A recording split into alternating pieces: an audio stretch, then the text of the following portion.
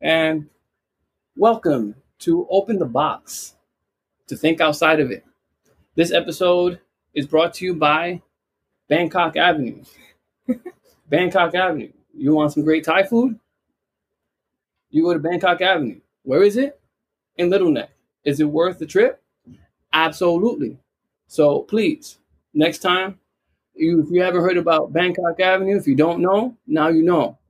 Look it up. Google it. Check out the Yelp reviews. It's amazing. All right. With that said, today's episode, I know I said was open the box to think outside of it, but it's open the box to drink outside of it today. I am your host, Jay Rando, aka Rando, and I am with my compatriot, Rody. Rody, how are we doing today? I'm doing splendid. Wonderful. We have a special guest today, and she'll be chiming in periodically. Her name is Incognita. Everybody, please welcome Incognita. Yes. Say a few words. Say hello. Hello, everyone. I am Incognita. Well, nice. All right. With that said, we're ready to get started. I have my beverage here. Rody, what beverage did you choose today? I have a kind of classic with a little bit of a twist on it. Instead of like Jack and Coke, it's cherry brandy with Coke with a splash of lime. Thought it'd make it a little more fruity, a little more herbal, give it a little kick to the original. Wonderful. Incognita and myself are currently holding a iced tea whiskey combo with some lemon, also known as a Tennessee tea. Thank you, Rody, for giving us a Just title. found that out. Thought we made it up. Yeah.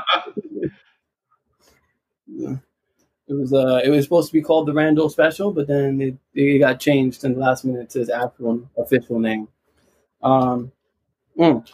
So here we are today, and the concept of today's episode is going to be way less formal than anything that you probably experienced with our type of podcast.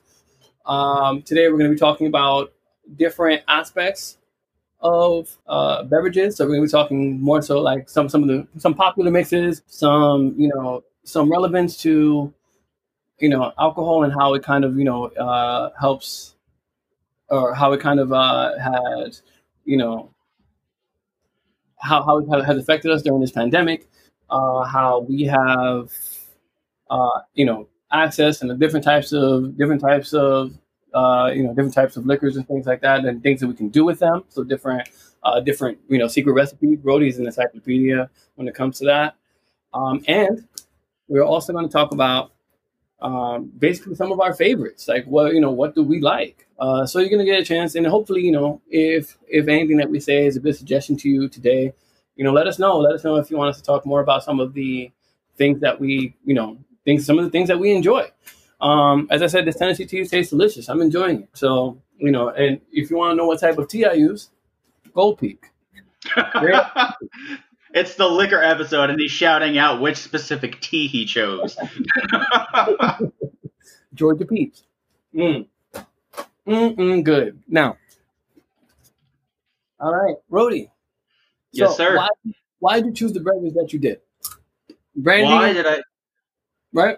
Repeat the ingredients one time with brandy soda. So it's basically like an old school like highball kind of, more or less, where it's just like some type of whiskey versus some type of soda. I happened to see one. It was cheap. It was something I hadn't tried before, so I was like, fuck it, we'll give it a go. I usually don't like the artificially flavored liquors, but I was like, what is cheap? Let's give this a shot. And it tastes just like a cherry Coke, so add a little fresh lime juice to kind of cut the artificial taste, and it's good to go. Nice. So that's awesome. Incognita, let me ask you, how does your beverage taste? Not bad. So usually my first drink was whiskey sour, and this is a much better version because it's not too sweet. Mm-hmm. Like the sweetness is just coming from the iced tea. So This is like, I feel like it's a don't put me down for this, but I feel like it's a little bit better than the whiskey sour because it doesn't have it's not too sweet. Yeah, absolutely. I think a lot of things get lost when the ingredients are less natural. Yeah. And I think that's what separates, like one of those beverages you get at a happy hour special, right? And random bar. Which again, random small bars, love them. I will never knock them. They are very helpful. They're cost effective, and you go to the right one, you can really create a great dynamic with your bartender. And if you happen to be a regular in some of these places, then of course, you're going to get something that's more catered to you and your taste. Especially if you're a simple person, right? If you're like, I like my scotch, and that's what I come for, my scotch, or I come for my Guinness every day or whatever, or every week or whatnot. So Rody just mentioned the fact that he had put lime juice to cut the taste of that artificial flavoring. As I said, I think that sour mix, although like when I was much younger, I really enjoyed it. Like I was like, oh, whiskey sour was cool. I do like a little bit of sweetness, but it has to be a natural sweetness. And I think that this tea, I think like tea is a good balance for it. So thank you for sharing that. All right, let's move on to what type of. So let me ask you, Rody, during this, at the start of this pandemic, because we can't ignore, right, what's been going on in the world. At the start of this pandemic, let me ask you, like, has your, I don't want to use the word alcoholism because I don't think that's the right word, but has your consumption of it been greater or less than? There we go. Well, thank you for finishing that sentence for me. Go for it. Well, I kind of knew where you were heading with it. Well, at the beginning of the pandemic, or at least when like crap got serious, I want to say it was like maybe beginning of March, middle of March. And around that time, I was following my good Christian background. I was in Lent, and I usually give up like a ton of crap, and it's usually I go vegan and I don't drink. So for the first like 2 months of the whole pandemic, I wasn't drinking. I was eating clean. I was being a good boy. Then after the fact, I did my traditional like had a drink maybe every other week. Not too crazy, but I stockpiled. So I felt like a squirrel, like a very drunk squirrel, because I was like, you know what? I don't know when things are going to get better, and they only seem to be getting worse. So it's like I had things held up just in case. It was one of those like, oh, just in case of emergency break. And it's like, oh, I had my stockpile. I was good. So in my case, we have our nightly tradition called Shot O'Clock. It started off more frequent, right? At the start of this pandemic, we all, my friend, like a group of friends, including Incognita, actually, we had made a choice that, in kind of like solidarity with one another and to kind of keep tabs and check on each other, we were going to create a time in which we were going to get together and kind of like ignore what's going on in the world. So Shot O'Clock was born through that type of concept. So it would be a nightly, thing. And at first when we started, we wouldn't drink very much within those times. Especially if it was the weekends, sure, absolutely. Because of course work still had to be done. But it was definitely more frequent. And over time, we've gone to drinking less and less, but still connecting over the Shot O'Clock time, just to keep each other up, positive, happy, and engaged. So, the consumption that we had, I guess we would say it has been more frequent, but it's also kind of done us a favor in keeping us socially and emotionally healthy. Is that, would you go as far to say that, Incognita? Yeah. Like it's just like a good way to connect, and because you're not connecting with anyone really except for the people that you're living with. So it's good to, have that other side. Yep. Still have the social aspects. Yeah, very, very true. And for those of you who said, "Oh, why don't you start a book club?" or "Why didn't you, talk about, a video game like group or whatever?" Well, you don't really know the target audience of the people that you're dealing with, right? Like you have to know what you all have in common. And I think that, as I said, like some of our friends, we used to go to bars together with those friends. And keep in mind, out of Shot O'Clock, we have great things come subsequently after that. We had Mario Kart Mondays. We have, movie nights on Saturdays. We have or now Sundays, right? It's strange. We have workout times. So there's a whole bunch of positive things that came along with this one thing. So I am so thankful at the fact that I had a staunch group of people to work with and to explore creativities and have a laugh in a time where it necessarily wasn't it wasn't easy to do that for anybody, and during these moments and times. But it was definitely beneficial, and it definitely took me a long way. So I'm glad that we've had this. In that time, it also helps, pique your creative interest, right? When creating the right cocktail, you want to, to me, I think a good drink is something that, to me, I'm a simple person. I do like beer. Beer is my go-to. I'm very particular when it comes to my beer, and we'll talk about that a little bit later. But if I was making a drink that involved, liquor type of beverage that involves, some type of mythology, I like to vary it up. I don't like to drink the same thing. I don't know. Like, to me, I like to kind of change it up, and depending on the season, that's something that's really important to me. During the I go lighter, and then during the summer, during the spring and summer, I tend to go a little bit lighter, but during fall and winter, I tend to go a little bit heavier. For obvious reasons. But one of my favorite ones is what I'm having today. But I also like my gin and apple juice, or I also like a screwdriver. Like vodka orange juice is such a classic, but it's something you can't go wrong with. I know that Rody tends to love vodka. So that's his favorite type of beverage. Oh, God, no. God, no. Georgie's absolute best. Don't listen to us. I just throw up in my mouth. Vodka's the worst. Even though, all right. When's the last time you had vodka in a drink? Jesus Christ. The last time I had vodka had to have been about a decade ago. I was still an undergraduate in college. Whoa, really? All right. No fibbing, like straight up. I had to have been about 20 or 21. Whoa, that's crazy. Again, I don't like the responses that it gives me. Like certain liquors, certain alcohols, they bring out certain emotions and certain feelings, and with vodka, it doesn't make me feel anything. I end up just losing time. So I guess I end up feeling the power of being able to transmute myself into future planes by losing 4 hours of my life. Yeah, no, I hear you.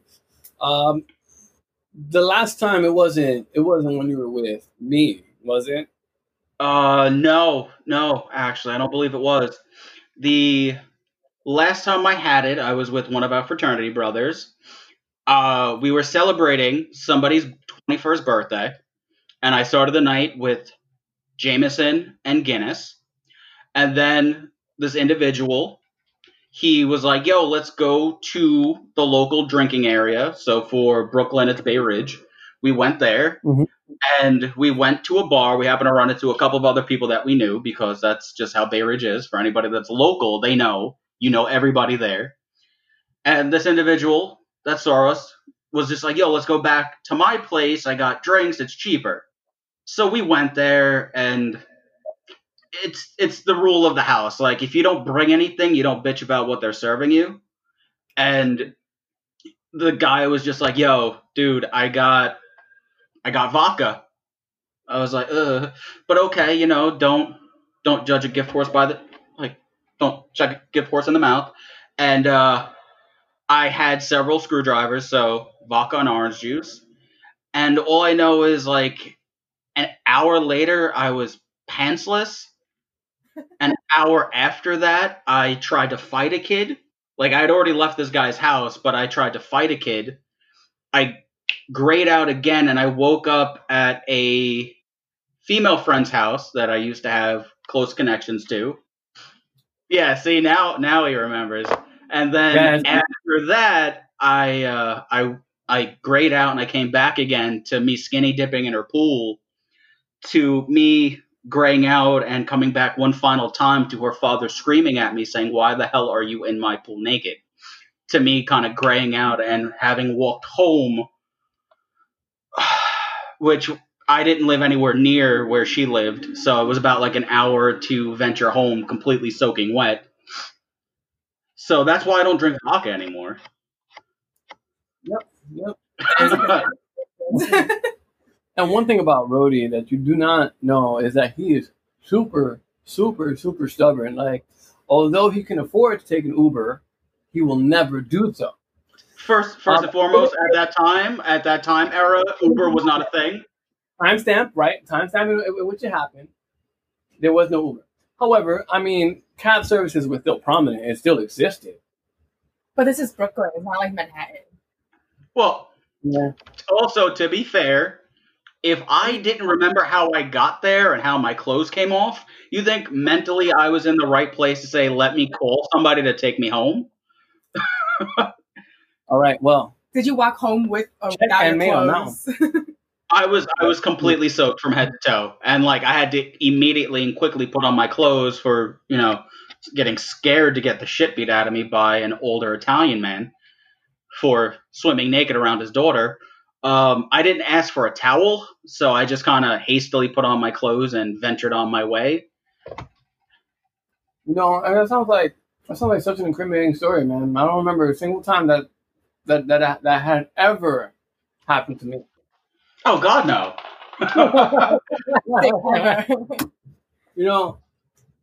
Rody, you want to tell them about the time? I'm asking you to tell multiple stories here, but. Oh yeah, no. This is just a walk down memory lane in which we don't remember the memories that we walked. Yeah, you can provide a lot more context than I can on the time that it actually did happen to me, and I was with you and another one of our fraternity brothers. And you had to get me back home. Yeah, I remember. I think the beverage of choice that night was rum. It was spiced rum at that. Yes, it was spiced rum. I want to say it was Bacardi Gold. Nope. Was it? Was it something cheaper? It was like one of the lower. It was brand name. Okay. So it was a silver rum of some kind, and we were partaking quite a bit. And, it happens to the best of us. And, yeah, I and our fraternity brother didn't live anywhere near. Oh, okay. Certain pirate. It was a certain pirate. He's a captain of sorts. He's actually moved up the ranks. You don't random just standing on his. Yeah. After I saw a certain position, I was like, oh, okay. I thought he was just airing out. But yeah, we all partook a little bit too much and just kind of hit him. And we clearly weren't in the right frame of mind to drive. We were broke because we had just spent our money on said bottle. And we ended up venturing from one part of Brooklyn to where Rando lived. And it was quite an adventure. And by the end of it, I was scared he was going to vomit and puke on himself. So it ended up me like taking off his shirt and getting him comfortable, trying to position him in a way that he wouldn't asphyxiate in case something horrible did happen. And his mother straight up walked in on me, like changing her son. And it was, to quote the TV show, that's how I met his mother. Yo, man, that's a little bit of foreshadowing, isn't it? Yeah. So, that's awesome. I met his mother. That's awesome. Well, I think you kind of, if you can read in between the lines, you kind of know what our next episode is going to be about. But we, and subsequent to that follow-up story, Rody actually helped me move, if I'm not mistaken, or helped me with something. So he had come back to the apartment and saw my mother with her boyfriend at that time, and she, Rody, was very respectful, but he was definitely a little bit intimidated by my mom because she can have an intimidating presence, as you probably. Incognito even knows that too. She's seen her at Dunkin' Donuts before. So wait. It wasn't your mom that was intimidating. It was the fact that like her boyfriend was like humongous and tattooed and was kind of flexing, and she was like, "I'd like you to have a seat," and I was like, "I think I'm good standing where I am." I was like, I'm gonna get the shit beat out of me. And then she was like, no, I want to thank you. Yeah. So yeah, she was very grateful to Rhodey for being a good friend, and so the thing is, this goes out to all those people who think that it's presumptuous to help out somebody else in need. I mean, listen, you see somebody who can't fend for themselves, and if you're a really close friend of theirs, I mean, it's going to be they show you how much they're willing to do by their actions, not just by in the good times, but also in the bad as well. So Rhodey, I mean, I'm forever appreciative of that moment. And we were friends long before that, but you definitely got that for me. So thank you. So to be honest with you, I mean So what we were alluding to is I don't drink Captain Morgan anymore. It's not my cup of tea. Not my type of beverage. There are certain things that you go through a bad experience once or so. I mean, you go through a bad experience more than once or whatever the case is. You're like, yeah, I'm off that. Incognito, what is that beverage for you? That beverage for me is everything all at once. So like, choose one.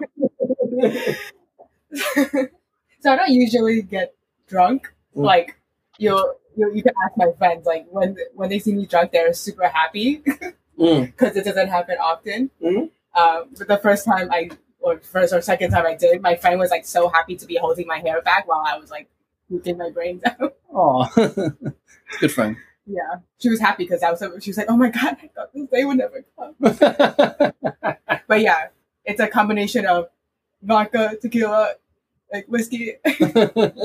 Oh, Tabasco. Yeah. Tabasco, yes. And a lot of it. And beer. I created Tabasco with a group of my colleagues back in the day.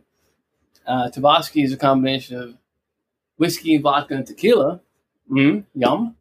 And straight. Like no, we're not making a Long Island iced tea. It's Tabasco. Well, to be fair, a Long Island iced tea is literally like almost a 1-to-1 part of like 4 or 5 different liquors with like a splash of Coca-Cola. And if you say garnishing with the fucking lemon counts as anything, it doesn't. Because what you're tasting is liquid death. It doesn't even have tea in it. I thought it was like Coke. It's Coke. I thought it was like iced tea. No, it's equal parts tequila, gin, rum, vodka, triple sec, Coca-Cola, and then you usually garnish with a lemon to break up all of that, and somehow or another, the combination of all that crap together gives it the taste, look, and illusion of iced tea, and the taste, look, and illusion that you're going to last the night, and none of that ever happens. As a matter of fact, the beverage that I'm drinking currently looks like a Long Island iced tea, but it's actually more tea than it is Long Island. Speaking of, I saw the liquor you were pouring in that. If I can give a suggestion in the future, if you could find it. Oh. Bird Dog Whiskey Peach. Yeah, no, I saw which one you had. Bird Dog Whiskey Peach would be an excellent accoutrement to what you're making. It gives it's a very clean tasting whiskey and would pair well with the tea and lemon. And since it has a peach flavor, it gives you that fruity awakening that you probably wouldn't normally get with what you're drinking.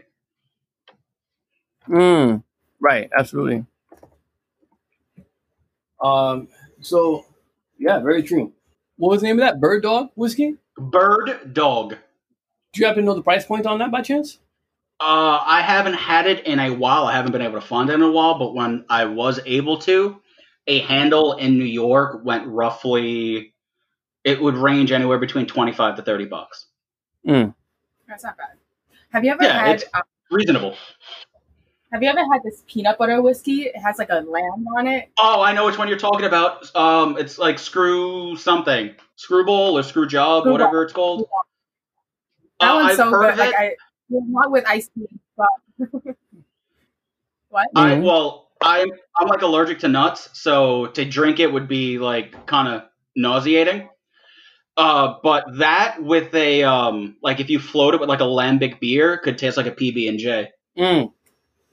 Yeah. Let me ask you, Rody, real fast. I mean, what are your thoughts about Jack Daniels? What's my opinion on Jack?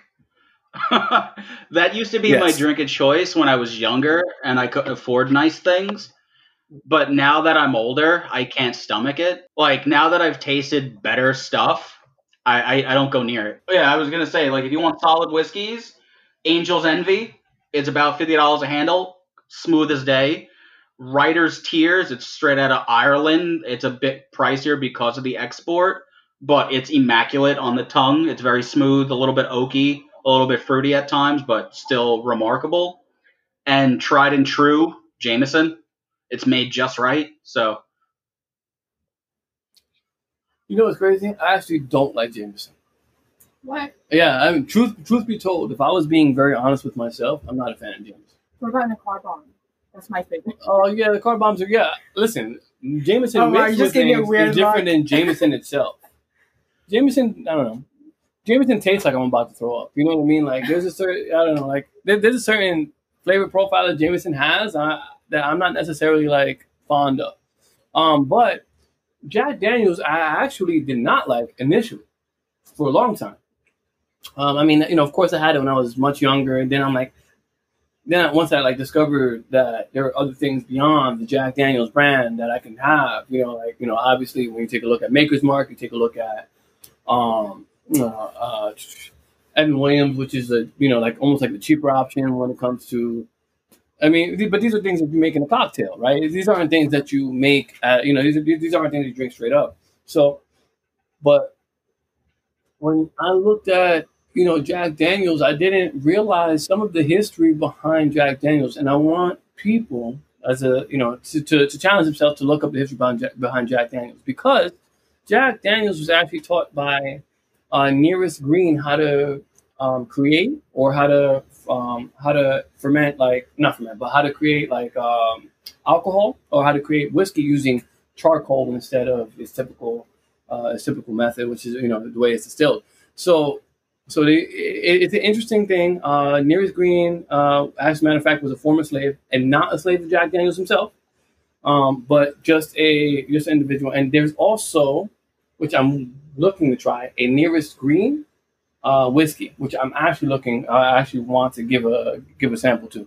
It's currently a black-owned business, so if anybody is interested in following that, again, just a little bit of history, or a little bit of again, this is just tangential history. I'm not giving you a full picture. Look it up, research it, know for yourselves. Because without knowledge, finish that sentence, Brody. without knowledge, there is no power. Without knowledge, there can be no true love. So, Oh, wow. Damn. For some reason, I was thinking Ninja Turtles. I felt like that was some shit that Master Splinter said, but I know what you're talking about now. Now I got the reference. Now I know what you're alluding to. you're picking up what I'm putting down? Yes, in fact, I am. All right. Well, with that said, moving on.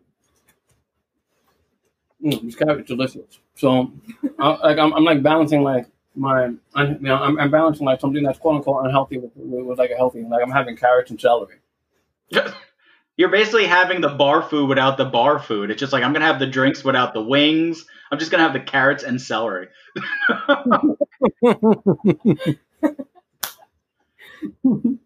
That's right. That's right. And it's just as delicious. I mean, I had the wings last night, actually, between you and me. Ah, gotcha. So, anyway, so let's talk a little bit about let's talk a little bit about some some things that we can some type of beverages that you created that you would suggest to our public. Like, what would you say? Like, what would you say? Like, oh, I made this and it was really really good. I think try it out. Woof.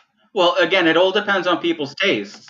It all depends on the taste. Like, I know myself, I'm not a fan of vodka, so most of the beverages I make clearly don't have them. And if it's something that has vodka in it, I try to augment it to such an avail that I can make the drink, but with a different liquor of my choice. So, for anybody that's ever seen the Jersey Shore, Ronnie makes his drink, the Ron Ron juice, where it's just like watermelon, Grey Goose, and some other crap. I think cranberry juice. I made something similar to it where it was just like fresh watermelon blended up. It was Bacardi rum, cranberry juice, Sprite, and fresh lemon juice. I know, fresh lime juice. And it tasted the same, but it had a little more of an island feel to it just because of the cane sugar from the Bacardi. So a lot of these drinks can be intermixed. It depends on like your taste.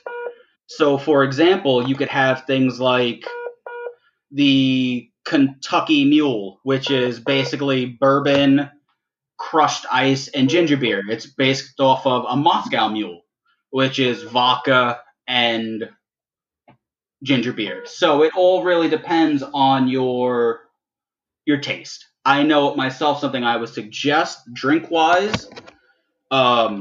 This was, and I was telling Rando before this. It's something I kind of suggested when I visited Wisconsin, and it's kind of a riff off of that. If you want something that's seasonal that would warm me up around like Thanksgiving or Christmas, I call it the apple pie. It's equal parts Fireball, so some type of cinnamon whiskey, ginger ale, and apple cider with fresh lemon juice, and it tastes just like the holidays. That's something that I created that I love to taste and drink around that time. But you could always augment it depending on what you have. Or you could always try to infuse things like if you want to be topical, I always try to have wild turkey around Thanksgiving. Throw a cinnamon stick in there, it'll infuse for like a day or two. You could do that too. Yeah, there's so many things, and I always like to mix my brown liquors. I always try to find mixes for them because I feel like those are the hardest things that you can create. So it really all depends on your palate. And Rody had mentioned about, creating a beverage, drinking that tastes like the holidays, and I want to take a break from our regularly scheduled programming to discuss Coquito en Agosto. Coquito en Agosto is going to be the second holiday in which we can drink coquito. Coquito is usually around Christmas time or the holidays. And we're going to give coquito to performers who are looking to demonstrate their talents. Please, if you have an opportunity, I had made a mistake on my initial podcast in the Rando PSA, but I am correct. I have since corrected it. It is August 15th. August 15th, Saturday. We are doing Coquito en Agosto, and it would be, again, just sign in TheJayRando, TheJayRando @gmail.com. If you are interested in displaying your talent at Coquito en Agosto, if you perform, you will be receiving a bottle of signature Coquito from the Three Random Guys, which is my other podcast. Rody will be in attendance and possibly displaying his talents. I mean, he has many of them. It's just a matter of which one he wants to display. But yes, so he will be in attendance, whether as a fan or as a performer. So just want to let you know real fast, Coquito en Agosto. That's my plug for today. All right, moving forward. So my beverage of choice, or one of my favorite things to create, or not create, one of my favorite things to make. Before I create anything, let's go with what I like, right? If I'm going to create a cocktail, or if I'm going to make a cocktail, I'm going to make a whiskey tea.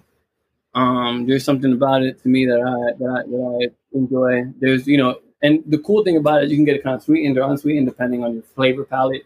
If you find a good tea, I think Gold Peak is a good tea to mix with. It's not too sweet, it's not overly sweet, even if it is sweetened.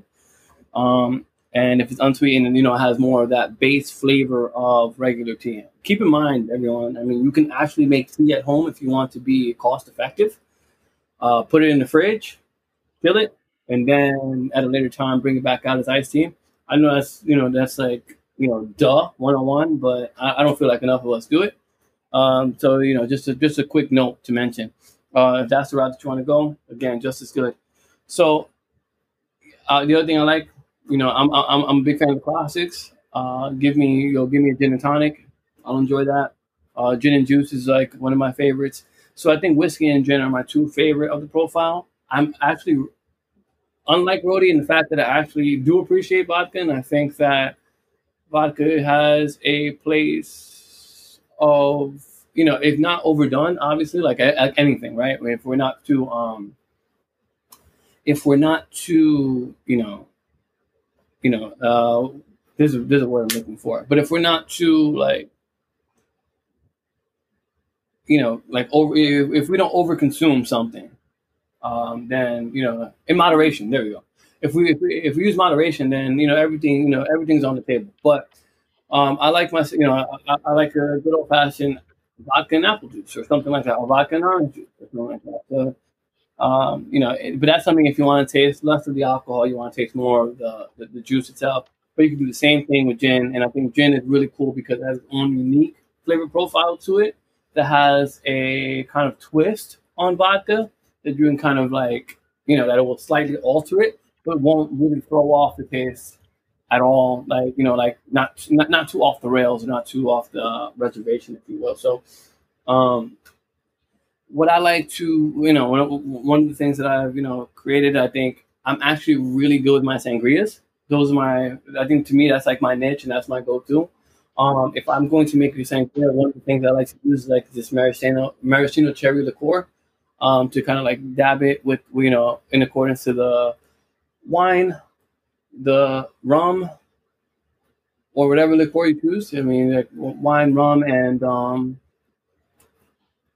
a little bit of the sweetening agent over here, like, and then of course with fresh fruit. If you combine that and you mix that, that's that tastes really good. One of the things is that the current maraschino vodka liqueur that I'm currently using is called Stock. I actually don't know where to find it. I actually found, it was actually, I think, given to me as a gift by somebody. I remember. You could also try Luxardo. That one's exceptionally good as a maraschino liqueur. Well, thank you for that. So, yeah. So, you have multiple options, but it's, I mean, to me, like, there's some, and it's a great summer drink. So if you're in summer mode and you want to have something that's going to be, good for the palate and for the soul, as I said, you can make your sangria. As I said, mix it with maraschino cherry like liqueur, and that'll definitely put it over the edge, from a good beverage to something that's even better. So, do you have anything yourself? Is there anything that you want to highlight, Incognito? I mean, I'm not a mixologist like you guys, but, so I haven't made any drinks up. But I mean, I might be biased right now thinking about tea, but like green tea and Hennessy or like any brandy, it's probably like a Asian karaoke. Like you'll find that in like Chinese karaoke spots. That's like a big thing. But like, the sweetness, like the sweet green tea with like the brandy, like you don't really taste the brandy. Like you taste the green tea, and that could get you kind of messed up because it catches up to you. But it's really good. And speaking about tea, like I don't know if you've ever mixed like alcohol with bubble tea, but that's really no, because I think I did that one. I had like not milk tea, but like I had some kind of like fruity like tea with bubbles, and I was like, oh, I'm like running low on the liquid. Let me add some liquor to it, and it was like amazing. Like I'm like, oh, I want to open up a alcoholic bubble tea spot or something. That sounds crazy. I mean, I like the sound of that. As a matter of fact, like it may sound foreign as a concept to us, but I mean, if we think about a White Russian, right? I mean, it's a milk-based alcoholic beverage that you can use to that has that is popular and it tastes good. I haven't had a White Russian in I don't know how long. It's been almost a decade at least. When was the last time you had a White Russian, Rody? Oh, I don't really like. If I'm drinking, I try not to have like a lot of dairy or cream because I'm scared of how it might come up or come out. So I don't want to go vulgar with it, but I try to keep the dairy away because I know like on a scientific level, a lot of dairy-based products, like if it's mixed with liquor, doesn't necessarily blend well. That's why if you ever like do an Irish car bomb, which is like layered Jameson and Bailey's shot into a Guinness, if you let that shit settle, everything's going to coagulate and get gross. So if it's happening on the outside, imagine what's going on the inside. So I try not to mess around with dairy-based drinks. And it matters the order in which you put it in. If you think it doesn't matter, it totally matters because you're going to get that coagulated beverage a lot quicker. I think if you put the milk in first, or if you put like the heaviest part first. It depends because a lot of depending on certain drinks, like the density does affect it. Like there's the what's it called, the alien brain hemorrhage. That one, it's basically 3/4 peach schnapps with a little bit of Bailey's layered on top, and then you put like a splash of grenadine as well as a splash of blue curacao. And because of the density of the grenadine and the blue curacao, it goes to the bottom. But as it mixes with the Bailey's, it has like a really cool like reaction, and it looks almost biological. So in that regards, it does matter how you layer the drinks, but the whole like, oh, if you drink this before that, it doesn't necessarily mean anything. That's kind of a myth. The whole like liquor before beer type of nonsense, that's a giant myth. Going back to, and we'll talk about liquor before beer in a second, but going back to the alcoholic-based bubble tea, what type of liquor do you think that it goes best with the bubble tea? I think it depends. So, like, if it's a milk-based bubble tea, I think it would go with like a Bailey's or something like that. Sure. Or even like whiskey or rum. Mm-hmm. But if it's like just clear tea based, it would go with like a vodka. I know how much you hate vodka, really. I see vodka as like the basic bitch of liquors. Like it goes in anything. It doesn't really stand out. It's just there. Yeah, no, that's why I think it's good for something like that, because it's in a fruit tea or something. You want it to be fruit forward. Right. So you think vodka is the welcome to alcoholism? Let me open the door for you. Well, I want to make two statements, like one side tangent to Nita over there. Since you like liquors and teas and such, have you ever tried a green tea shot? Yes. And are they not amazing? They are. They're really good. I love mixologists because they somehow find a way to like mix things to such an avail that it can give your mind that trick that you just drank something that you didn't. Right. And like you see a green tea shot and it's just like, well, that's Jameson, sour mixed peach schnapps, and some type of lemon lime soda, and somehow another it tastes like tea. And it's mind boggling. And back to your statement of like, is that the starter set to alcoholism? No, but it's one of those things where like it goes well with almost any liquid, that it could be incorporated into almost any drink, and you probably wouldn't notice it. Like you were mentioning sangrias before. Depending on the color of it, if you're having a white sangria for like spring and summer, if you want to enhance the alcohol level, you usually do like a shot or two of vodka to up the APV. If you were having like hypothetically a red sangria, you would add a whiskey, bourbon, rye, whatever it may be. So I feel like with vodka, it's one of those things where she's that basic bitch. She could fit into any group and she'll get along with everybody because she's basic. She loves everything. She's cool with everything. Mm. There are other liquors out there that have certain notes and certain taste that, you know what, they might not fit necessarily in that category, but they're so unique and special on their own that they don't need to fit in with everybody. Mm. So I wouldn't necessarily say that vodka is the basic bitch. I would say that vodka is the adaptable one. Vodka is the one that's like, you know what? You can invite me to any party now, and I'll be all right. You know what I mean? I'll be cool. I feel like you just called me basic. Yeah, I mean, vodka is amazing. I think, and if I'm going to, I guess, endorse a type of vodka, I'm going to say Tito's is probably the one that I've actually grown really fond of. And it's funny because at first I was like, Tito's is, has a particular audience that doesn't necessarily include me, but I was like, you know what? Let me give this, let me give this a chance. And I think that, it has this level of clarity to it. It's not overpowering in anything that you have, and it's definitely not Georgie, so it's definitely more on the smoother side. Uh-huh. I know. Yeah. Rody just gagged when he heard the word Georgie. Anybody who's had Georgie, it's a visceral reaction. I think I'm saying it to the podcast, and people are like cringing. Their tummies are shaking right now as I speak about it. So I'll just move on. There's a good vodka. I don't like vodkas usually, but somebody brought it to my birthday one year. It's a Japanese vodka. Yep. It's called Haku vodka. That's like really, really smooth.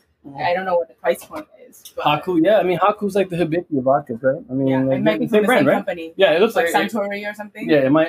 I think you're right. But yeah, I think, yeah, I agree with that for sure. When it comes to Japanese like liquors, I'm actually really impressed with some of the stuff that they've come out with. Everything they do is magical. Yeah. Seriously, like their Japanese whiskeys and such, it's the smoothest thing that I've ever had in my life. Yeah? Smoothest? Yeah. Well, some of the smoothest. Like I won't deface some of the more common smooth beverages. Like if you ever had Johnny Blue, that's like kissing an angel. Johnny Blue is amazing. And I know that people like feel a certain type of way about it being a blended Scotch. However, let's not deny the fact that it is a well-created blended Scotch. You know, like yes, I mean you have Allen, of course, which is the pure Scotch. They don't blend anything they do, and the older that you go, the more smooth that it is. But yeah, Johnny Blue, man, I mean, definitely deserves his credit. And if you're gonna go a tier under, I would actually suggest Johnny Green, which to me, like, I can actually finish it.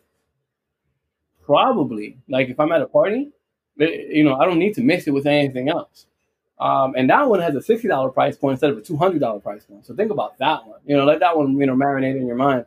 But that one is, yeah, I would say Johnny Green, Johnny Blue, like those on those ends, one of my favorites. I'm actually holding right now a bottle of Hibiki, the actually remaining remnants of it. And if I'm not mistaken, I think, this is also a blend. It's also a blend of whiskey, but yeah. So, you know, there's something really good. I think Hibiki is a little bit, if I'm not mistaken, I think this might be on the harsh end, if I'm not mistaken. Yeah, it might be on it. Yeah. So let me just sample this real fast so I can kind of give you. Oh, this one's actually smooth. Sorry. There was another one. I think it might have been the Centauri one. Yeah, Centauri. Like the I think there's like a Toki one. Toki or something. That's like a lower. That's like, yeah, and that one is hard. And the thing is, I mean, and I guess we'll probably go into this, right? Heads, hearts, and tails of when it comes to whiskey. Where it's like you want to go more so for the heart. So there's like three different, you know, there's like three different types of whiskey when you create it, when you distill it. That one is supposed to be the smoothest, one is supposed to be a good mixable, and then one is really rough that you can't even drink, and that's the tail. So the tail, you know, we ignore. So it's, you know, it's pretty good. You know, so I think, like, I would say, like, yeah, Hibiki is one of the. I mean, Yamazaki is really, really, really good. If I'm going to go Japanese whiskey, right? I mean, Yamazaki is probably on the higher end of that. I haven't had the higher end. Oh. I guess I'm low class. No, you're not low class. No. It's not about class. I mean, listen, whatever the distributors tell you about the alcohol, that's not the case at all. I mean, you don't have to be on a low. You don't have to have like, you know, you don't have to be like high class society in order to have something that you enjoy. So, but I would definitely say Hibiki is a good one. Macallan is one of my favorites, and if we're gonna go in the route of Scotch, right? And then, I mean, Johnny Walker is a classic go-to that, you know, that people look at it as like a mainstream one, but hey, you know, like you can't go wrong with it. So, or let me ask Incognita, actually.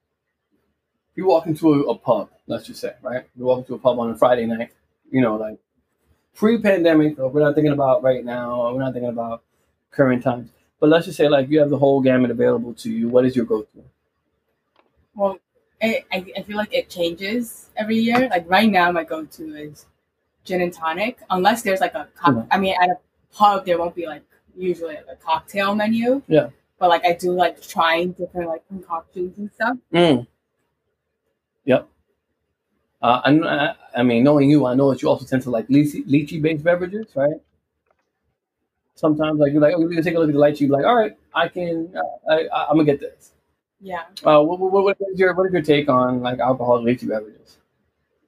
I mean, I think it's good. Like the lychee is like, it's sweet, Yeah. So it cuts out like the harshness of an alcohol beverage. But also I like, anything with any like fruit drinks. I like eating the fruit, or even like olives. I would order a dirty martini or whatever just to have the just to have the olive. I don't even care really about the drink. Rody, is there any beverage that you go with? Any go-tos that you have? Yeah, I have two actually. I have two go-to beverages. My typical traditional is always a Jameson and ginger because you can't screw up a highball. Like it's literally just any type of whiskey and soda. You can't screw that up. And usually, a lot of times, like bars can be high pace. You don't want to be that dick to give them that like extravagant, awkward order that takes up their time because by them taking up time, you're costing them money, like at least tips. So I try not to be that guy that goes over the edge and asks for like a lot. But if it's a more refined establishment or they have the time where you see like they don't necessarily they're not running around to like appease everyone. I do like an old fashioned. I feel like old fashions are the make or break of a bartender because they're so simplistic to make that it's extremely difficult to master. Like it's literally 2 ounces of like rye, bourbon, whiskey, scotch, whatever it may be, your choice, with like 2 dashes of Angostura bitters, some type of simple syrup or sugar cube, like stirred together over like a giant block of ice and a orange wedge, sometimes with well, not a wedge, but the peel of an orange, and sometimes with the maraschino cherry. Like it's not that many ingredients, but depending on the place, they may augment the ingredients, which kind of augments the taste. And it's always cool to see people's interpretations of an old classic. Wow. Yeah, that's a good point. No, I wouldn't. No, going back to the I wouldn't order a cocktail at a pub because, like you said, like it is like time consuming. But if I'm paying $25 at a cocktail bar, but I'm gonna make it as complicated as possible. That's right. Yeah. Rody just agrees silently. He's like, absolutely. Yeah. Well, and again, I wouldn't even say like my order of an old fashioned is like crazy complicated. It's literally pour 2 ounces of whiskey, like some type of brown liquor, 2 shots of bitters, some type of sugary component to break it up, and a garnish. That's not that many ingredients for you to fuck up, but it's all about how you deliver it. And it's just like, it's cool to see how like a bartender might have been brought up, how they might have been taught that augments the ingredient. Like 1 too many dashes of bitters can make the drink unpalatable if you don't put it over a block of actual ice due to the displacement and the surface of it. It could melt the ice too quickly, and then you have a diluted beverage. So it's just really cool. I love the science of alcohol. I like the science behind drinks. I like the history behind drinks. Like in everything else, I dislike science. I can't stand history. But in regards to like mixology and like gastronomy, I think it's so interesting. Just like how they come up with names and how they come up with recipes. It's so cool. Yeah, I agree with that. What do they call it? The Cuba Libre, right? Where they have That's literally just rum and Coke. With a lemon. No, with a lime, actually. With a lime. With a lime? Oh, lime twist. Yeah, it's a lime twist. Yeah, because the lime is the Latin part of it. But lemons can't be lime? Well, no, but you're talking about like what's more indigenous to those areas. It's lime. I agree. No, you're absolutely right. That's what. It's funny. That's actually one of the go-tos that I actually don't go for unless I'm in a Caribbean country. Like I feel like in Puerto Rico, I feel like I had that more so than I had anything else. And I brought it back with me when I went to Puerto Rico because that was something that was like, at first, when it came to rum, especially like, when I embraced more of that American side of me, I didn't necessarily like you get rum. Like whiskey ginger was my go-to at one point. And even now, I don't feel like I drink ginger ale anymore. Like the things like I'll drink, and it's funny because I like when it comes to cocktail, I'll drink a Coke now over a like a blank and Coke, like a rum and Coke. I'll do whiskey and ginger. I'll do Vodka rum and and Coke. Coke? No. As a matter of fact, it's funny that you say that. We'll get into that. Anyone do that? Well, the thing is, we tried that with, and I think Rhoda's gonna remember this when I say it. We tried that with Devil Springs. No, Everclear. No, just worse. like, Even worse. We tried that with Bad Everclear when we were still in college. No, I'm having flashbacks of being in college when we went to New Jersey, and I took half a bottle of like Everclear and/or Devil Springs to the face, and somebody's response to me was, "quote Are you Irish?" And I went, "No, I can just handle my shit better than you." Oh, yeah, that was. Oh my god. oh. That was a nightmare in a beverage because The fact that I still stood after that night was mesmeric. to be honest with you, I feel like Pepsi made it worse or whatever I have, like mixed with it. Because the thing is, like, you're supposed to have a thicker, and the stronger the alcohol is, the thicker your mix has to be, right? If you're gonna mix 1 and 1, it has to be, and we have to be like a very, very little bit of the Everclear or the 151 or the 151 is actually like child's play compared to these beverages when you talk about Devil Springs or Everclear. Yeah, Devil Springs, I want to say about 160. Bacardi was like, we're not doing the 151 anymore. That shit is banned because that's literally banned. Like, I don't think they make it anymore. They don't make it anymore. They do not make it anymore. Yeah. So the thing is that they were like, you know what? We actually care more so about your health than making a profit. Thank God. if any liquor company tells you that, then that definitely tells you something about about what they're selling itself, right? Because if they don't believe in that, they're like, nah, we want your continued business, like we don't. We can't sell to a cadaver is basically what they said. They're like, yo, if you die from drinking 151, which you will, if you don't, use moderation, right? Woof. Factoids. Keep it open. So yeah, man. I mean, to be honest with you, like I look at 151, or I look at Everclear. I look at Devil Springs, and Spiritus or Soli or whatever the case is. Any high level alcohol, like I almost look at that like gasoline. Like that's like a whole different level of things that you probably shouldn't try, especially if you're a novice drinker, but even more so if you're an experienced drinker. Like you don't want, like, I'm telling you, like, that's the thing, and as you and I both know, Rody, I think that's what, those are the main ingredients that come in your, jungle juice. Because it's so strong, you have to mix it with every possible juice or whatever, like everything that it's like, all right, if I'm gonna put it in like I'm gonna put this in a cooler, right? One, you put you put the ice on it, then you like pour this entire bottle of this ungodly thing that they created, it's an ungodly creation. You pour it in, and then you have to mask it with juice, with fruit, with everything possible, like, you know what I mean, to make it not taste like what it is. My mentality on that is, if you have to mix it to such an avail that you can't taste it, maybe that's not the drink for you. Like, are you there to taste it for what it's worth, or are you there to get fucked up? And that's where a lot of these drinks come into play. Are you drinking for the taste, or are you drinking to go to an altered state of mind? Because if you drink Devil Springs, 151, like anything that's ignitable with a flame, you're looking to just go to another plane of existence.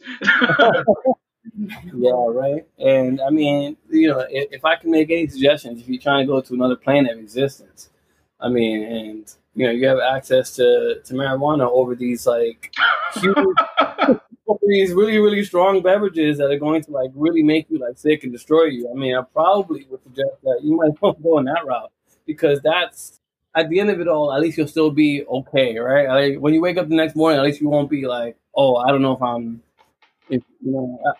don't know if I just killed my liver or not. So, just speaking from like having like Devil Springs or having like Everclear or having Spiritus Rosoli, like, which is like, by the way, 190 proof.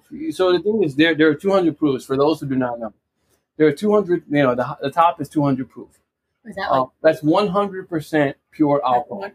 So it's a 2-to-1 ratio. So when you look at a proof, you look at it in the sense of, if you double this, or if you half it, that's the percentage of alcohol it is. So if something is 50 proof, then it's 25% alcohol. If something is 100 proof, then it's half created with alcohol. And anything past that 100, right? That's when we start to get into a little bit more of this, dangerous territory. And the more you go, I would say like maybe 100 proof is probably the highest at this moment in time I would go. What would you say, Rody? Or what would you say, Incognito? Like, what would you say is the top you would go at this moment in time? I wouldn't say any, because it's all about the person's personal, like, what they can handle.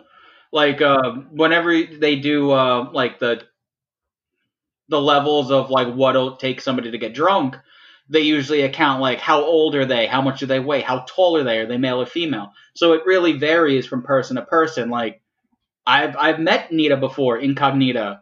I'm pretty sure it would take her less drinks to get a little schwasty pants than it would me. So it all depends. Probably less than you, but, Exactly. but you could drink a lot, so. Yeah, no, I can handle my beverage, but he's saying like, at what's the point?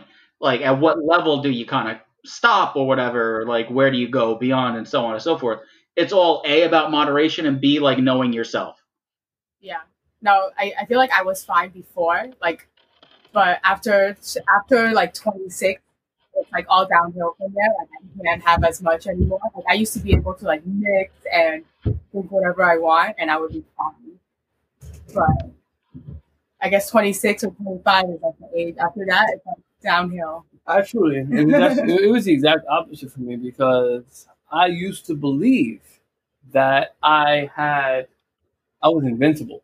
And I think, Rody, you and I probably may actually be on the same page, because I used to believe I was invincible. The thing is, Rody was a lot better than I was at this, because I didn't necessarily, I used to think, I don't know, for some reason, for some dumbass reason, I used to think I was like this type of immortal who can like handle whatever. And then, and that's probably because I took that 7 shots of Jägermeister in 1 hour, and I was still standing up without a problem, And then meanwhile, one of my counterparts, who was a lot heavier and taller than I was, he didn't handle that in the same way or fashion or form that I did. But, there are nights where you have your successes, and there are nights where you have your failures, and like you, as you say, Incognita, I think really important to that is what you put into your body on a particular night. If you mix, if you are constantly going back and forth, I like a whole different thing on the palate. But however, now I look at it as like, what? On this night, I'm gonna have more so of this. This is a night for sticking to one type of beverage and one type of alcohol. But it's really important to do that for me, now, because at the same time, like passing out is not cool. Throwing up is not cool. I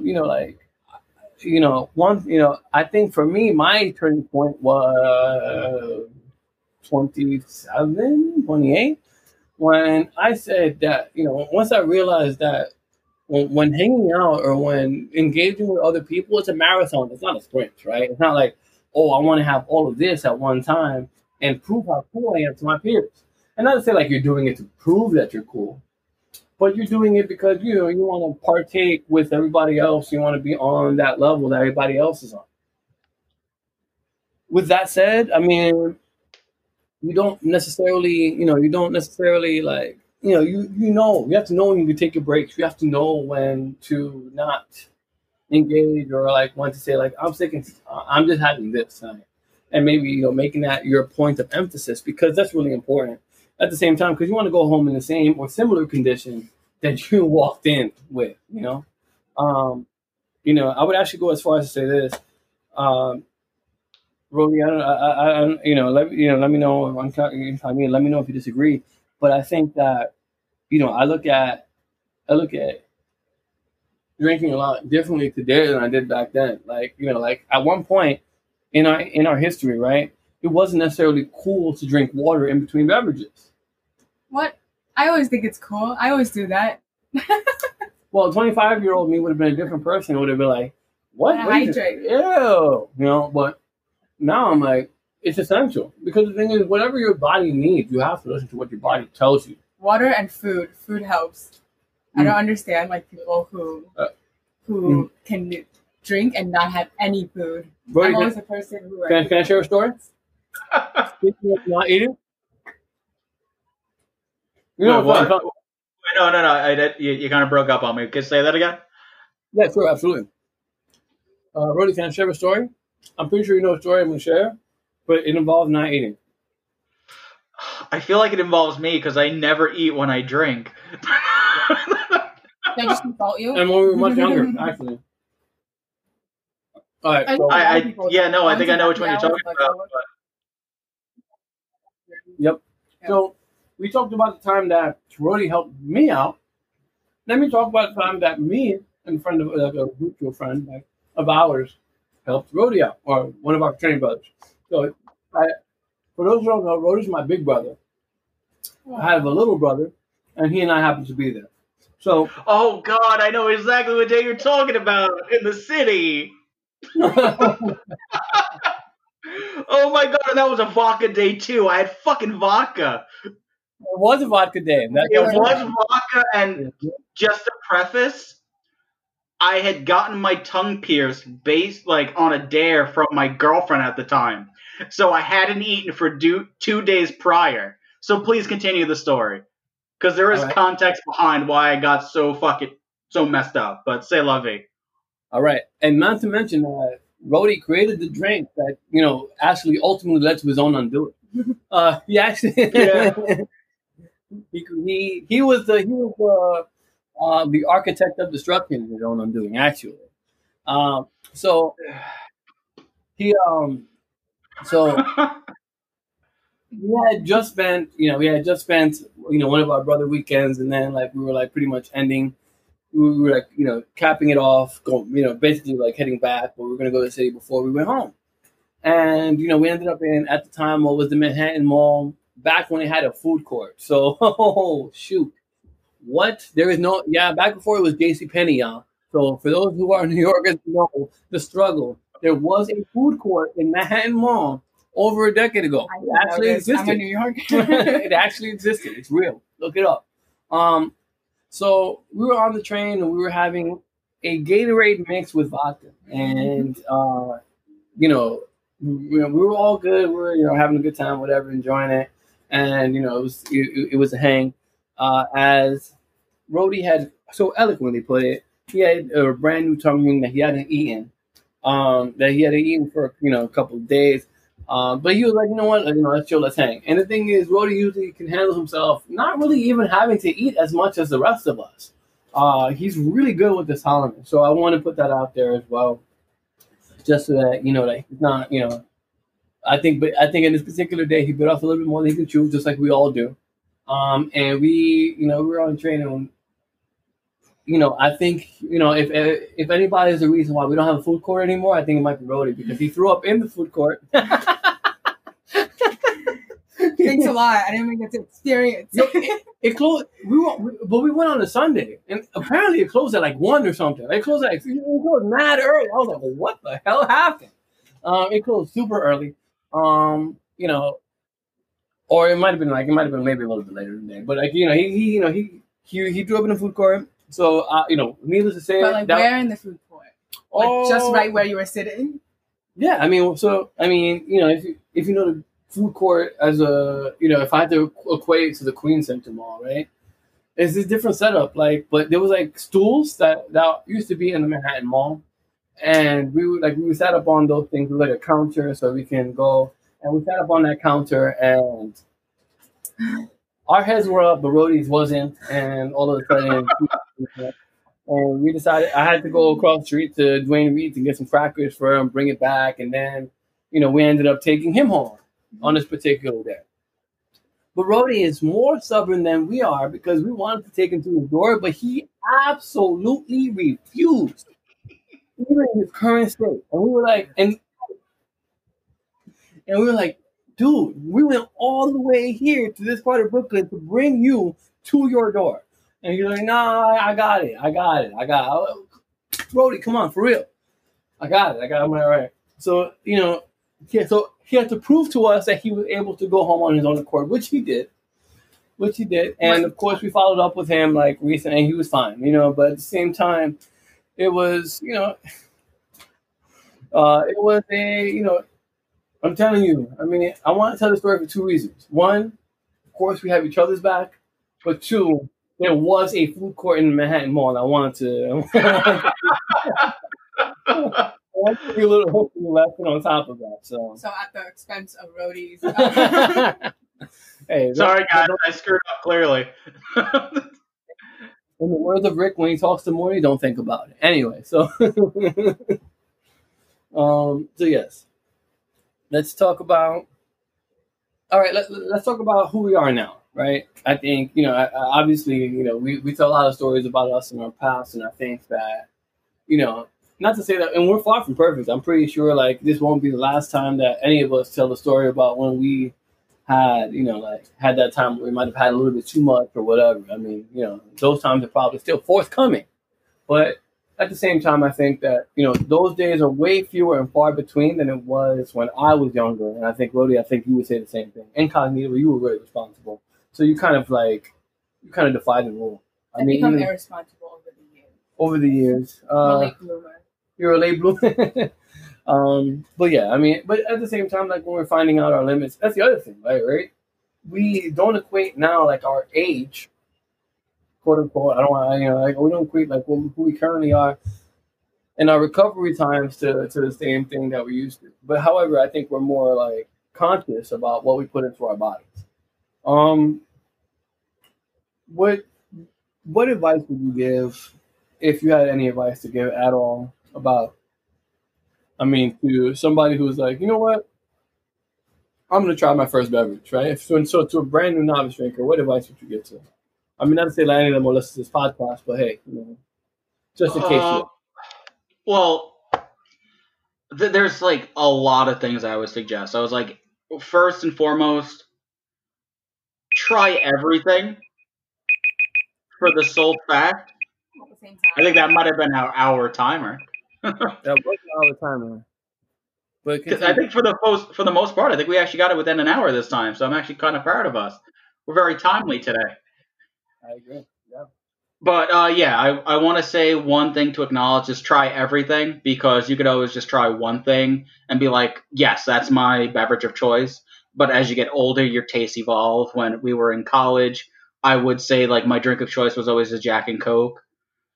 Then when I started to make money and could afford the better things in life, I noticed my taste had evolved as well. So try everything. You never know what you may like. It could have just been made for you in an improper way.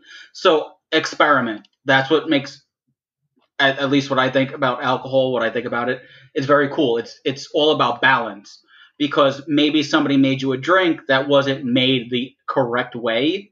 And when you have it in a proper manner, it could change your experience. For example, most people, when they think of daiquiris, they think of the blended frozen drink with the overly sweetened daiquiri mix, all that jazz. When Hemingway first had it, which is like his favorite drink, R.I.P. Hemingway, it used to literally just be like daiquiri lime juice in like a coupe glass. And just the simplicity of it all made the drink that much better. So A, try everything. B, make sure it's made the right way. C, and you can't take it from strangers from the internet just telling you shit, but you gotta test your own limits. You gotta see what bends and or breaks you. And D, always eat before you go out, because I know with myself, I always had the mentality of, oh, if you're a cheap date, if you don't eat anything prior, your buzz will come quicker and you'll save money. And that's usually when your friends end up bringing you from the Manhattan Mall. So yeah, just make sure you eat some carbs, and if you ever have that bad moment in which you wake up from a hangover, eat something fatty. It'll help kind of break up everything. Yeah, I agree with that. Um, the I'm going to piggyback on your advice. Actually, everything you said is absolutely correct. Uh, I'm going to add a point to that. To As you can tell, I mean, there's a level of trust between Rhodey, myself, and Cognita that we all have with one another. That like choose your friends wisely, especially like when you go out and have a beverage with these individuals. You have several of them. You want people who have your best interests at heart and who actually really care about your well-being. Some people, you don't want to do, you don't want to get too overly intoxicated at a work function. It never pans out well for you or anybody involved. Take my advice on that one. Yeah, someone from a job at a work event got fired because he thought it was a good idea to smash him in the head with a beer bottle when he was drunk. Yep. So And a client. and a client. Oh well, yeah. That's getting fired from your for position 101. And the thing is, as I said, like after a certain time, you don't have any control of your faculties. If you get to that point, then you've had way too much. And the thing is, if you feel like you've woken up the next day thinking like, oh shit, what happened last night, and then you have a lot of regrettable moments, then you might want to assess what type of person you are when you are drinking. And that's really important to note. I don't want to be a bust, but that's it's actually something that's that actually has some merit to it, because it is something that again, looking out for your best interest. And if you're going to learn from anybody's mistakes, learn from mistakes from people who have gone through this before you. I would say make sure that you moderate yourself, drink a lot of water in between, of course. I think don't underestimate the power of hydration. It's really important. And like as Rhodey had mentioned, eat. It's okay. No big deal. Eating carbohydrates is something that really bready things, heaviness. But at the same time, don't necessarily rely on what you ate, because you want to make sure that know what you feel. Like, be internals. Check yourself. Know what your internal clock tells you. All right. Incognito, do you have anything to add on that? I mean, you guys pretty much covered everything, but I guess I'm going to go the opposite route and say, like, when you go out, you don't have to drink or partake in anything if you don't want to. Like, you can still have a lot of fun. Like, I used to not really drink, and I would still have as much fun as my other friends. It's also funny to see friends drunk while you're sober. So. Nice. Yeah, very true. Absolutely. And I mean, I'm pretty sure some people are asking, well, what about the beer though? You didn't talk about nothing about it. I'm like, you're absolutely right. So that's what that's one of the topics that we'll finish off with. Rhodey, what is one of your favorite beers? Beer labels, brands, however, like what is your Oh, that's saying something, because I in college, because they were cheap. It's what I would drink, and I would just drink whatever because it was cheap. I'm not a big fan of beer now. Like the bubble it messes up my stomach and it makes me sound like an old ass man. But if I have to drink, and it's weird, like the reason I drink it is because I love the bottles. Coney Island Lager. A lot of their bottle art is based off of Coney Island and Coney Island attractions, and I used to grow up around there, so it's very nostalgic for me. I literally have a bottle collection of every single one that they've produced thus far. So if I had to suggest, I would say Coney Island Lager, just because it does have a plethora of pilsners, if you will, a barrage of beers. Like, I'm trying to think of other alliterations that make it sound more artful than it really is, but do you. Like, again, it all depends on your taste. Very true. I would say, I mean, if I had any recommendations, mine is Samuel Adams. It's my favorite beer. Period. There are different seasonals that are that are more prominent than others. Like fall's my favorite season for beer. Period. Between like the Oktoberfest. Does Oktoberfest take place in August? September to. I thought it was like end of September. From is it end of September? Something like that. It's like September or something, and not October. Well, thank you for that, Incognito. How ironic that my favorite Oktoberfest is an American beer. Is when you can enjoy those types of beer. My favorite is the Sam Adams Oktoberfest. I highly recommend it, which is actually it's actually crazy to say because I'm pretty sure people who live in Germany would differ with me. But at the same time, if you actually had Oktoberfest, it has a very, very good, like flavor palette, good body to it. Again, one of my favorite beers. But cherry wheat is one of my go-tos. Summer ale is not bad. Listen, you can't go wrong with Sam Adams. Go to a brewery if you can, if you have an opportunity to. I think you'll be well educated and well versed in Boston, Massachusetts, where its foundations are. And if you're there, you might as well go see Harpoon too, and then you can kind of get a comparison of the two and kind of taste each one almost side by side, right? You have one day, you have the other day, you kind of get to make your own decision. But Sam Adams is one of my favorites. My favorite thing to do, like when I go to a new city, is to check out like local breweries and stuff. Local breweries, yes. I don't know, kind of like get an idea of like the history behind it, like where it's coming from, why certain things are a certain way. Yep. It's always interesting to learn that. Yep. But I'm also a sucker for like Roby, like for nice packaging. Like I remember seeing Qingtao 1908. It's like a new, I guess, iteration on Qingtao.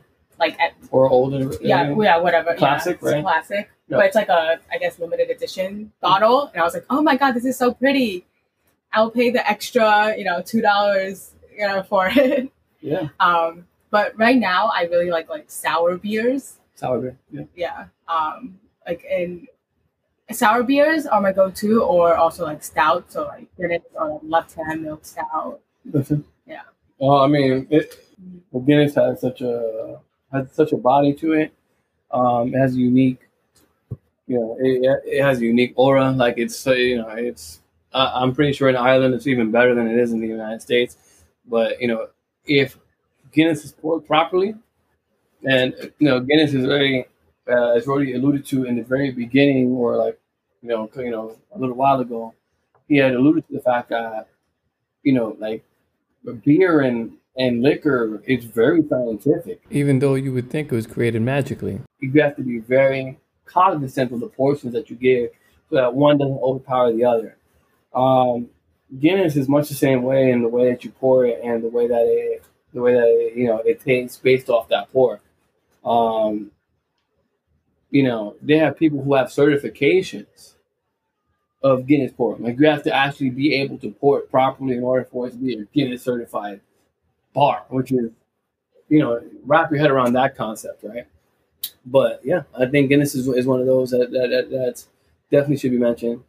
That's the science of it, though. That's what makes it amazing. Is that like you need to know how it's poured. Like you need to have the right glass. You need to hit it at the right angle, and that's what makes it miraculous. That's what makes like it really interesting, at least to me.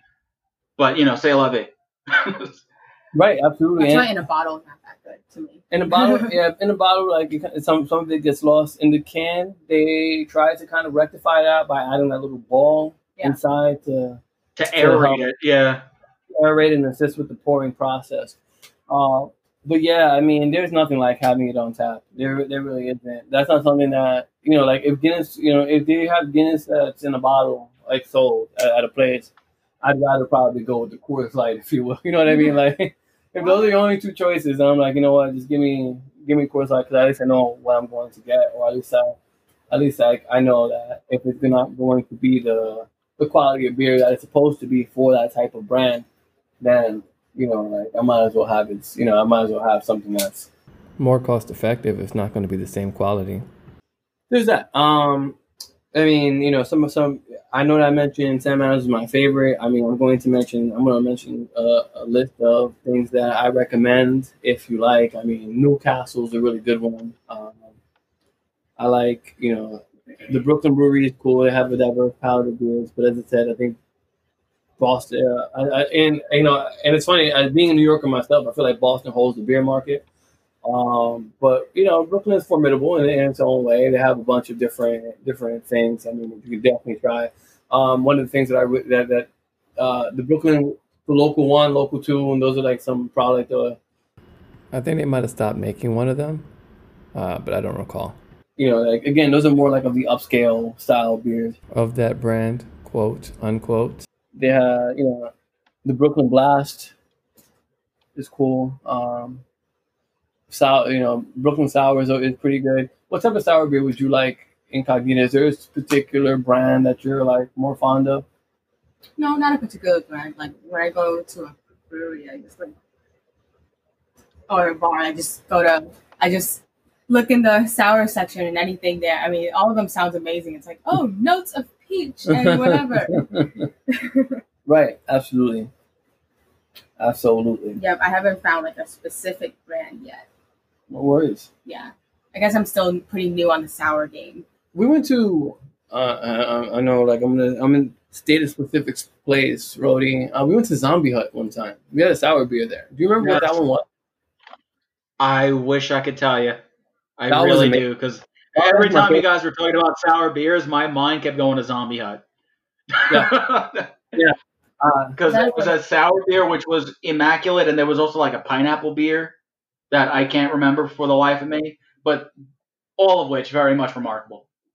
I mean, I'm pretty sure there's a reason why I can't remember some of the drinks that we had there. I mean, their cocktails are, and it comes full circle.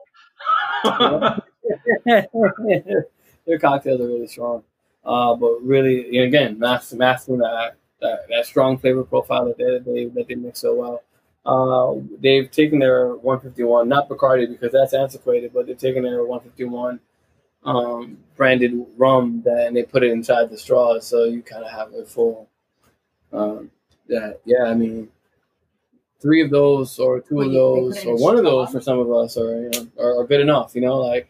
You put it like a test tube thing? Like what? It's funny because the thing is my uncle, taught me through his traditions, right, growing up, that if you're a male, you don't drink through a straw. I mean, that's how I look at as toxic masculinity today. But at the same time, it's part of history. It's part of life. It's what your elders teach you and tell you.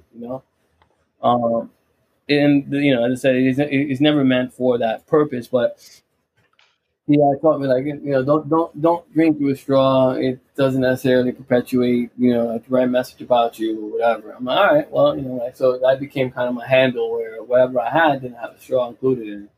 But it wasn't until I had to go to Zombie Hut specifically where I'm like, oh shoot, I got to drink through the straw in order for me to get the full effect. It's funny that you say that because I remember growing up, I was told if you drink through a straw, it'll get you drunker quicker. So I never did because I was trying to pace myself. Probably like a Latin thing like that. And when we drink through a straw, I guess it's an image, right? Like just like I know what you're trying to insinuate. And I get where you're coming from, but. Again, I'm just saying, it's weird how different backgrounds, like yours was like, yo, don't suck on something or we're going to assume something, where like another background is just like, hey, if you do, you might get more fucked up. So, again, the whole background difference is really comical as well. Yeah, but what's crazy about that? It's actually not about sucking on something that sends the wrong message. Surprisingly, it's actually about this message. You know how when you stand up straight with your chest out, you look more confident? Okay. There is a certain presence that you give off by not drinking through the straw that's supposed to dictate something about you. Wait, so what if you're a woman? Like, why would that be different? Why would that be different? Uh-huh. It's not about, and it's funny because it's not about how Latin men see themselves, it's about how Latin women see Latin men. Me sipping through a straw, and they're coming up and saying, hey, how are you? Would you like to go dance? They'll look at you with a certain level of, with an eye roll and tell you, nah, give me somebody who's more, more manly. The thing is, toxic masculinity only exists because of the view that women give men, right? Because, as I said, they expect them to be a certain way, or they expect them to do certain things. I mean, again, that's a whole different conversation for a whole different day. But again, this is kind of like my uncle was like, change your, change people's perception about you by doing this. Does that make sense? Mm-hmm. Women have to end toxic masculinity though, to a certain degree, because they have to We change. have to. Yeah, absolutely, because they have to change their expectation of what. And what I'm what always men- making you drink through a straw, so. Oh yeah. So yeah. I mean, but again, that's a whole different conversation for a whole different day, and I think it's all complicit on society as a whole to start doing it together. No one person or no one type of individual, no one culture can change something without without its opposition or without opposition or without a support system telling them otherwise. Like, it's okay for you to do this. It's okay for you to live like this. Like, it's okay. The thing is, like, we don't hear enough of that in our society, so there's not enough of there won't be enough change because, as I said, like, you want people to be a certain way, but you don't want to be at that way too. So again, you can't necessarily have it both ways. But again, just some food for thought. Anyway, we Roby, is there anything that we want to finish off in terms of this episode? Open the bottle to drink outside of it. Well, you had mentioned something that I kind of want to just add like an addendum to, where you mentioned like as like our closing notes before our actual closing notes, like who you drink with, so on and so forth. I think one thing that you should like measure when you go out drinking is, do you want to be that friend that ruins everybody's fun, or do you want to be a person that's a part of everybody's fun? And that takes a level of maturity, because I know, like, and if you're just like that person that just starts drinking or has been drinking, whatever it may be, like, you need to have that level of accountability where just like, am I going to potentially ruin this person's fun because I have to be the guy or girl that gets to that level that people have to start taking care of me? Or like, you need to, I guess, take ownership and say, like, look, I want to go out and have fun. Let me moderately do it. Like, don't get me wrong. Every so often, like, you need that little bit of hedonism, but you need to acknowledge that it's not always about you. Like, you need to know your boundaries. You need to know other people's boundaries, because as Nita said, sometimes it can affect your work. It can affect your personal, because hypothetically you do that in a work environment, like, people are going to look at you differently. Yeah. And depending on the job that you have, and it sucks to say that it depends on the job that you have, they can look at you in a different light. Like, society can look at you in a different light. So not only be cognizant of like who you drink with, but be cognizant of just everything when you drink. Because one too many could mean something much more than just a bad hangover the next day.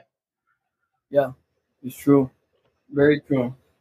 And yeah, I mean, clearly, like, you don't want this to, you don't want this to be your, you don't want this to be your entire life. What you want it to be is, just an aspect of, like, you don't want drinking to be the most important detail in the story, right? You want that to be the background information.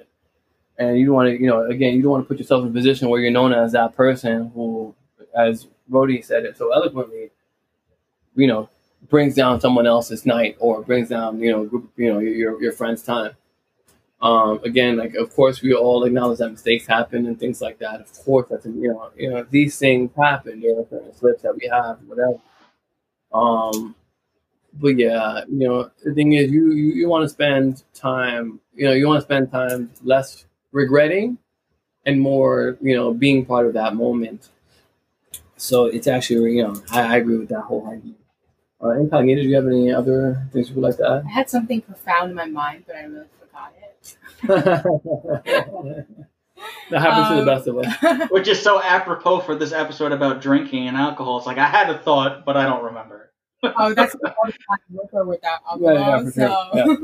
gotta work on my memory. But I mean, I guess like to your point, like you have to know your limit, and even